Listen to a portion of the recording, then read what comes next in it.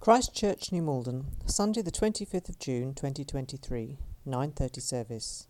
Tim Davis speaking on The Spirit of Fellowship. 2 weeks ago, I introduced Ruth Henson's sermon at our 11 o'clock service as the scary talk in the series, The Spirit of Witness. Talk to a random person at church about opportunities to witness, and chances are you possibly see a tensing up of the body and a hastily invented excuse falling from their lips as they try and get away from you and kind of like, don't ask me to go and be part of a mission team, please. But I think that actually in this series there's another scary word. It's the one we're looking at today, fellowship. For some people, the very notion of Christian fellowship is a terrifying prospect. Think about it. In these different social situations we find ourselves in, the nightmare of a forced social function, awkward small talk over coffee with people you don't know and there's no way of walking away from, dreaded icebreaker games, and especially when it comes to Christian events, quiche. Ew, gross. Joking aside though, if you're not really much of a people person, someone who generally avoids social events, someone who's just quite naturally shy, then the fellowship side of church is not necessarily your type of thing. But just looking at those sort of examples there and what we think about fellowship, is that what fellowship is really all about? And why is fellowship so important to us that we need to look at how the early church was led by the Holy Spirit in its acts of fellowship?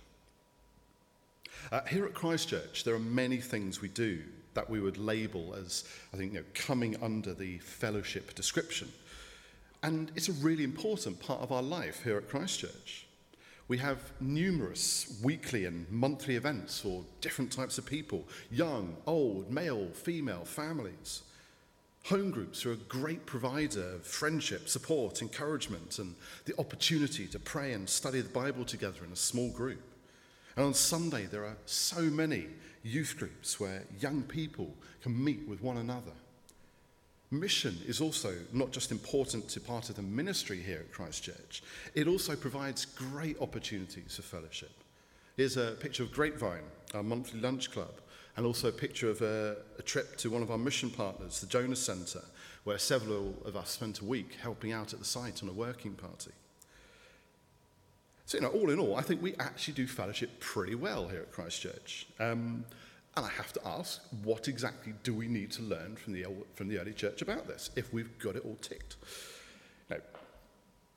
But also, I suppose we do need to ask, what is the spirit of fellowship? And no, it's not something you can buy in the drinks aisle of a supermarket to get the party going. Now, I have to say, that verse from Acts 2, those verses at the beginning of that passage from Acts 2, I've always loved this description of the early church. It just sounds so perfect and idyllic. Such a wonderful time in the development of the early church. Everyone filled with awe and wonder. No one going without. Glad and sincere hearts praising God, and the number of people coming to faith growing daily. It could also, I guess, be likened to some kind of like early hippie commune or fanatical cult, really, couldn't it? Except it didn't require people to completely cut themselves off from society. Instead, what the early church was about worshipping God and prioritizing the needs of others. It's in these acts of worship, teaching, praying, praising God, that we see the identity of what it means to be a follower of Jesus. Like the early church, our own Christian identity can be found in the fellowship of worship. If you were to take a kind of sociological analysis of a church service, you'd most likely find that Christians were being exposed to texts and teachings and symbols and rituals that are used to develop a Christian identity. There's God's word, the Bible, illuminated and made accessible, hopefully, through the sermon. We're surrounded by images that remind us of why we're here. We share in acts of collective worship and prayer. And we partake in an act of remembrance through communion. Not yet at 9:30, but maybe that's something for the future. It's in our worship that I think we truly discover our sense of fellowship as a church. Congregations express their collective identity in worship, and through this process, its members reinforce their own sense of inclusion within a particular group. In this respect, we could say that worship reinforces community and fellowship. But what is truly different about church community is that the nature of our worship and our fellowship has at its heart the Holy Spirit. That is what keeps churches distinctly Christian rather than just secular places of fellowship and community. Now, Acts is quite an interesting book. It's traditionally called the Acts of the Apostles, and yet the 12 apostles actually play relatively minor roles in the book. What would perhaps be a more fitting title for Acts, and one which some theologians have taken to using, is to call it the Acts of the Holy Spirit, for it is the Spirit which plays a leading role, filling and empowering the believers and guiding and directing the progress of the gospel as it spreads to more and more people. But the Holy Spirit isn't about God's presence in us, inspiring us to enthusiastic singing and praying in church. And one of the most striking ways the Holy Spirit empowered the early church was in sacrificial love. Going back to that passage from Acts chapter 2, you can't help but notice, and I make no apologies if you were hoping I was going to gloss over it, the more challenging aspects of the life of the early church. All the believers were together and had everything in common. They sold property and possessions to give to anyone who had need. The other reading that we had from Acts chapter 4 is even more detailed in this regard. No one claimed that any of their possessions was their own, but they shared everything they had. There was no needy person among them, for from time to time those who owned land or houses sold them, brought the money from the sales and put it at the apostles' feet, and it was distributed to anyone who had need. That's quite an impressive thing to do. The early church was a community that displayed generosity and unity towards one another. Some members, as we can see from there, even warranted a special mention, like Joseph, called Barnabas, which means son of encouragement. His nickname is well deserved, I feel. And his generosity and sacrificial offering that he made is particularly noteworthy. As a Levite, he would not have been permitted to inherit land in Israel. So it's quite possible that the land is something he's bought himself, perhaps as an investment, as a business deal. And yet here he is, willing to sell it and give up the proceeds to the church for the benefit of others. This is what the spirit of fellowship can really be seen to be about in the early church. It's not just about sharing fun and laughter with fellow Christians at social events. It's about sacrificial love for other Christians and others. It's not just about sharing prayer requests in a home group or fervently saying amen when we pray in church. It's about being willing to be there with a person in a time of darkness and despair and praying with them, helping sustain them, no matter what else we'd rather be doing. It's about loving others as you would love yourself. Now, nothing, I think, gets the toxic juices flowing amongst Christians on social media than when there's something being said or posted that makes half the people feel uncomfortable and prompts the other half to maybe question their beliefs. Quite recently, you may have seen in the news, the Archbishop of Canterbury, Justin Welby, spoke out against the illegal migration bill, and he called it morally unacceptable, and stating that the bishops in the House of Lords would not abandon their hopes and efforts for a nation and world that helps those in trouble and supports those in need. Now, on social media, there was angry disagreement between those who were supportive of Justin Welby's comments and those opposed to them. I'm not going to get into a political debate about this here and now. Those who know me well enough are likely to know my own feelings on this. But some of the charges frequently levelled by those who were opposed to the Archbishop's position is to say, why don't you house some asylum seekers first before trying to tell us what to do? Why don't churches open their doors to housing those people? You should be focused on the needs of those who are native to this country first of all. And they're not wrong. The church has to lead by example in welcoming and caring for everyone. Fellowship can never be exclusive. Fortunately, churches do open their doors to those fleeing persecution and in need of shelter. They do feed the hungry in their immediate communities through the multitude of food banks that are run. And the Archbishop of Canterbury has opened up his residence to those seeking refuge. A church that is made up of its members, filled with the spirit of fellowship, is one that is truly authentic when it is sacrificial. That's what the early church was so focused on. And it is a church described as being filled with people of glad and sincere hearts. Now, that's not to say there was always unity and agreement by any means. The chapters following the passages we've read tell of disagreement and grumbling within the early church, and even an attempt to cheat the church out of a promised offering with quite severe consequences. Chapter 5, Ananias and Sapphira, if you're interested in reading more. And it's important to remember that each member of a congregation has their own story to tell. We will all have our own thoughts and views and beliefs. We all will have our own experience, our own unique experience of worshipping in church, and our own unique response to the praise and prayer and fellowship we experience. Some, like Barnabas, are moved to truly inspiring responses. What will ours be?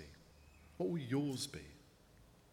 What are you willing to give, to sacrifice for the benefit of others? Your time, energy, effort, creative input, money. When you look at a sociological approach to a church, you realize that each congregation will always be shaped by its own social demographic. And I think it's fair to say that we probably have a much greater potential to be financially generous than, say, a church in a slum in Mumbai. And yet it's often those very poor churches in deprived areas where we see the community coming together in the spirit of fellowship, of sacrificial love, so evidently, and ensuring that no one goes without. When I was a young teenager, the great American evangelist Billy Graham came to the UK for a final tour. Those of you of a certain age may well remember seeing various sort of teenagers and older people in white t-shirts with life and misspelt written across it, and come and hear one man make sense of it written on the front. It was very much the thing to do in church. But no, I remember going to Wembley Stadium to hear Billy Graham speak with a lot of other people from this church back in, I think it was 1989 he came. And I have to confess, I don't actually remember very much of what Billy Graham said. I was much more interested in running around Wembley Stadium, having a look with some friends. But I do remember that at some point, and I'm kind of relying on what my dad told me, and I'm possibly embellishing a bit here, but at some point, Billy Graham told a story about what the journey to faith is like for many people. And I'm adapting it slightly through my memory, but it went something like this.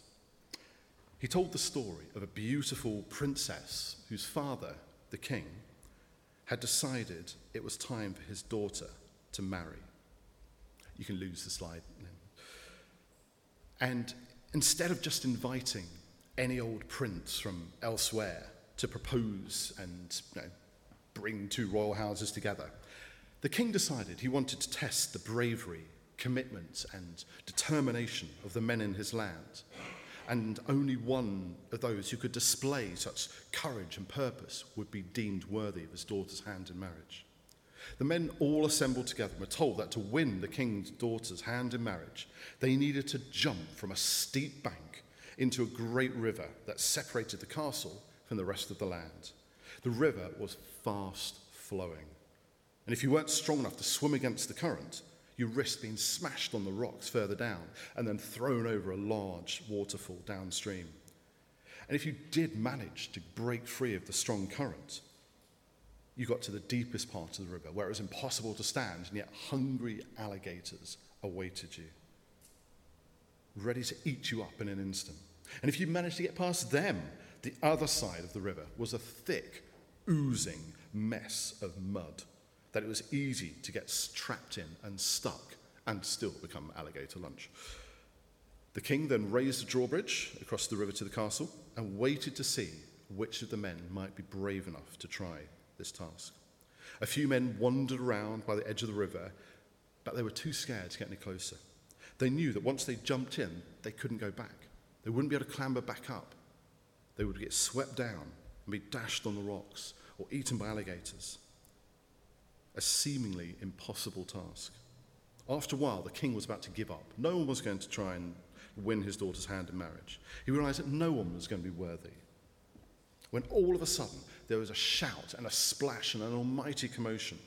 Everyone's eyes were drawn to a man frantically swimming in the water with all his strength, swimming against a treacherous current. He was getting pushed further and further down towards the rocks, but with all his might and energy, he swam against it and broke free of the current. And then just as he started to catch his breath, he saw a whole load of alligators coming towards him, alerted by the splashing and the shouting from the riverbank as all the other men shouted words of encouragement and warning. Terrified, he swam as fast and as quickly as he could, weaving in and out of the alligators, grabbing any debris he could to poke and fend them off and beat them off. And just as he managed to evade their clutches, he reached the edge of the river and started to sink into that treacherous mud. Exhausted, he started to wade through, but he was sinking further and further until he noticed some reeds and was just about able to clamber himself out, using that as leverage, until eventually, exhausted and shaking, he clambered out of the river and collapsed at the feet of the king and his daughter. The men on the other side cheered wildly, and the king helped the man to his feet and said, "Congratulations, you have won my daughter's hand in marriage. What do you have to say?" "Just one thing," he said. "Who pushed me?" Sometimes in our Christian life, we often need a push, a nudge to move us into action. If you're feeling moved by the spirit of fellowship to do something, but not sure what, here's a suggestion. I mentioned the Jonah Centre at the start of this talk. It's a Christian holiday retreat and conferencing centre with beautiful log cabins to stay in, set in stunning countryside in the Yorkshire Dales, that also provides subsidised holidays to those in need of respite. It's something we've supported for many years, and it was founded by members of this church. And acquiring the site to run the centre was only made possible through the generous donations of many people, including several from this church, and others being willing to provide interest-free loans. The centre now has the opportunity to acquire the rest of the estate which borders the site and contains a wonderful manor house and further conferencing facilities. And the new managers of the Jonah Centre, Seb and Rachel, have a vision to see the Jonah Centre grow as a Christian retreat and conferencing centre for the north of England, just to be the real destination place where people can go for a break, for fellowship, to grow in their faith, and also provide even more subsidised breaks for those in need of life-changing respite. But again, that's only going to be possible through unexpected generosity and sacrificial giving. There are many other ways to respond to the prompting of the Holy Spirit in our lives. And I'm sure Stephen would happily talk to you about the various projects and initiatives that you could support here at Christ Church in terms of time, of energy, of money, of creativity. What we learn from the early church is that spirit-led worship and fellowship is at its most real and authentic when it's not about us and some warm, fuzzy feeling, but about others, Within Christian fellowship, we look not for individual happiness, but for the kingdom of God. And so there's just one question left to ask yourself. What will you do to further God's kingdom today?